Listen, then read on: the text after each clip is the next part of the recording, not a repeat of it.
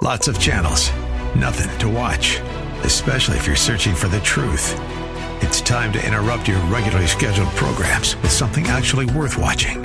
Salem News Channel. Straightforward, unfiltered, with in-depth insight and analysis from the greatest collection of conservative minds like Hugh Hewitt, Mike Gallagher, Sebastian Gorka, and more. Find truth. Watch 24/7 on snc.tv and on Local Now, Channel 525. Greetings, and it's meeting time. Folks, hang on to your seat because you're going to hear a testimony from a man that's journeyed from prison to the pulpit. He's my Christian brother, and his name is Dominic Demarco. Dom, welcome. Thank you, Terry. It's great to be here. Oh, been waiting for this, my friend. Dom, last week, we aired the topic of wanting recovery versus needing recovery. So would you please start from the beginning of your journey and share what it took for you to not only realize that you needed, but you wanted rescued from this abyss of addiction? Absolutely, Terry. Thank you for the opportunity. I'm humbled and honored to be here. For me, addiction just showed up one day. I was a kid growing up, a little bit of alcohol, maybe some marijuana, and then things changed in the late 70s, early 80s, and I found my kryptonite, which was cocaine. It took me places that I never thought it would take me, and I don't mean that in a good way. It robbed me of everything. See, in our addiction, we have to give up absolutely everything and everyone that we love and care about to feed that addiction. But in our recovery, we only have to give up one thing to have everything. It's the addiction or the chemical. Wait a minute. You have to say that again. Okay. In our addiction, we only have to give up. In our addiction, we have to give up absolutely everything and everyone that we love and care about.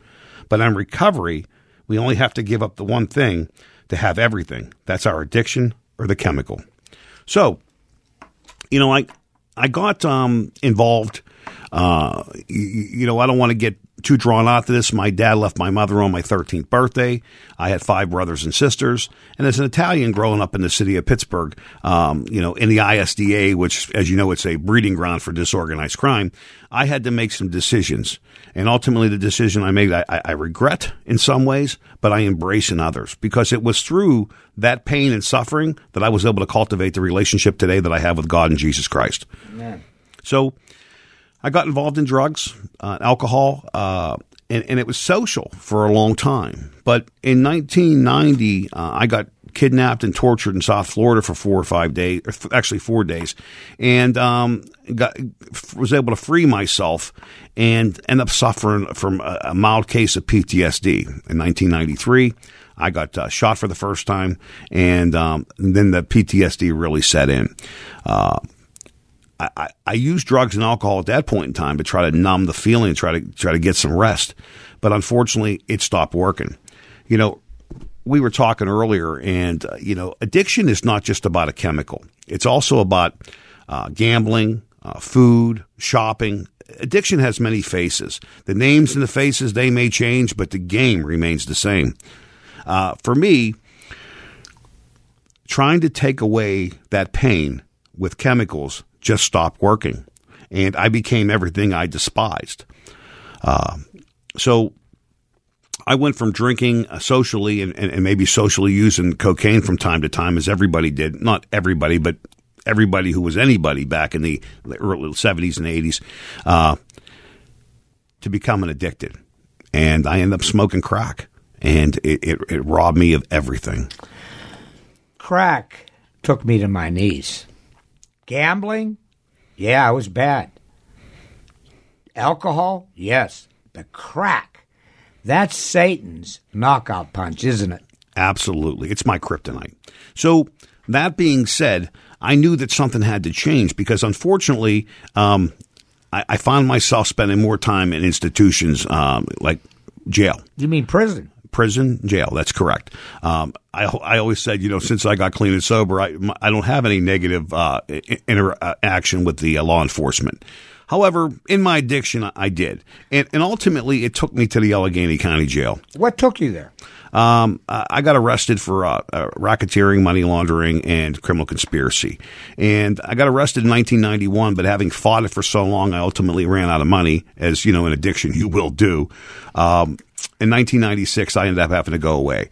And in jail, I didn't work well and play well with others. Tara, as you can see, I'm 6 foot, I'm 240 pounds. Time out. My friends, this man, he's a handsome man, but he's a big man. And you would need a bat to deal with Dominic, right? No, the bat would not work. You know, I lived by a motto back then. My name in the streets was Dynamite Dom Demarco. When I hit people, there was an explosion. And it's not like you see on TV. When I hit people, the skin came off the bone. I had 4 years of boxing, 2 years of Tai Chi and Aikido. So I had a way of striking people, and I ultimately got that name. I lived by a saying, 4 against 1's not fair. You're going to need more guys, you know. But you live by a saying now. Absolutely. What you're saying now, Dominic? I'm a loving, caring child of God. Amen. You know, and I am responsible. When there's a problem, I am responsible for my brother's solution. I am my brother's keeper. So I go to the Allegheny County Jail, and I don't work well and play well with others. And some guys, there's some bullies out there. And if you're a bully and you come across my path, you do not like how that ends. This I assure you. And I met I was in lockdown for about like 20 months from hurting people in the jail. I was one of them guys that before they could let me out for my rec time, they'd have to lock everybody else up so they'd be safe. They were really afraid of the lawsuits that would follow because they knew my temperament. And this wasn't just inmates. There were guards at the time that knew this as well, and I'm sure some of them are probably listening today. The reality is, but this Sister Tony, she used to come by my cell and she'd say, "Can I call somebody for you?" And at that point in time, Terry, there was nobody left to call. And then she'd say, "Well, can I give you an envelope? Maybe you could write someone." Well, I don't read or write like you do. And again, there was no one left to write. Nobody cared anymore, or that's the way I felt. Who was Sister Tony? Sister Tony was a minister for the Allegheny County Jail, and she would help these guys get envelopes and, you know, get them in touch with their families to help mend relationships. But more importantly, she was the vessel for the Christian ministries and helping you find your way through a daily bread, a Bible, a prayer. So Sister Tony used to come by and she'd always say, "Can I pray for you?" And I'd say, "Sister, I appreciate that, but go ahead, God's forsaken me."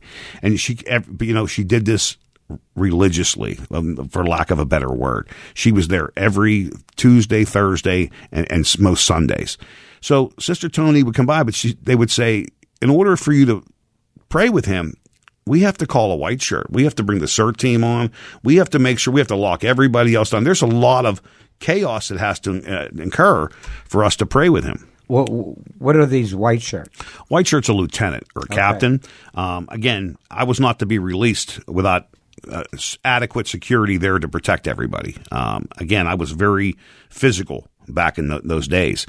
The best part, though, is one day Sister Tony came by and just to tee off the guard who always had something negative to say. God rest his soul, or wherever he's at today. I wish him the absolute best. But he says, forget about him. Everybody else has given up on him. You should too. And I said, this day, yeah, you could pray with me. And she said, "Well, I need you to open this door." And he said, "Why? We got to call a white shirt. We got to get the CERT team. We got to get security. We got to lock everybody down." And she said, "Then that's what you do." This was a 70 to 75-year-old old lady, telling that guard what he was going to do. See, she said, "I'm his spiritual advisor, and you need to listen to me." So ultimately, they did that, and Sister Tony came around. I come out of the cell. I got down on one knee, and I stunk terribly. I had probably had not had a shower for a couple of days because they weren't real apt to follow the code down there. So we got down on our knees and we prayed. And Sister Tony actually got down on her knees, and I said, "Wait, sister, you can't get on the ground here. Let me get you a pillow." And I set the pillow or my blanket down so she wouldn't be kneeling on the concrete. And we prayed, and I did the sinner's prayer with her. And when I stood up, only one thing changed. What was that? Everything. Everything. Amen. So Sister Tony asked me, and I just had this sense come over me, a peace, a calm, in the worst place that I had ever been. And Sister Tony said, can I get you anything? I said, well, I really like a book. And I didn't read or write real well back then, Terry, but I needed a book. So the next day she came up with a Bible, and, we began to cultivate my relationship with God and Jesus Christ. And from there, hallelujah. And from there, my life didn't become perfect, but it got better rapidly. And I had to go away to prison, but I had to go away to prison no longer being that lying, cheating, stealing, junkie alcoholic that I had become as a result of that PTSD. I was now a loving, caring child of God, and I had to learn to deal with that battle and that struggle from inside. See, that transition takes time, doesn't it? It does. And when you accept Jesus Christ into your life and you start living his way and not the world's way, the devil will attack you. Oh, big time. Absolutely. So we go into a thing called spiritual warfare. And in that spiritual warfare, we got to have different tools. See, in the street, my hands, my feet, my elbows, and my knees, those were my tools, Terry. But in this battle, Scripture, the Word of God, prayer, meditation, and the loving people in my life that are loving, caring children of God, that's what got me through. Support? Yeah, I've regained support. I build relationships with my family and friends. And it's funny, the disorganized crime people only sent me $300 in 7 years. So, yeah, it was easy to change relationships at that point in time. No doubt, no doubt. And I bring up support because, folks, Dominic supports a lot of people now in recovery, and a lot of people support Dominic. Amen. This is what we call a we program, Dom, right? We do it together. Absolutely. And Jesus Christ is right in the center. Terry, I remember someone saying to me, he says, you no longer have to be alone. We are not alone. Amen. Amen. Hey, Dom, we're running out of time. Now, we got you out of prison. Now we need to hear about your journey of recovery, how you traveled these 12 biblical principles, and how God has changed you this very day. Would you come back next week? Absolutely. Absolutely. Folks, you better tell your friends. Dominic is now out of prison, and now we're going to learn how his journey began to the pulpit. Amen? Amen.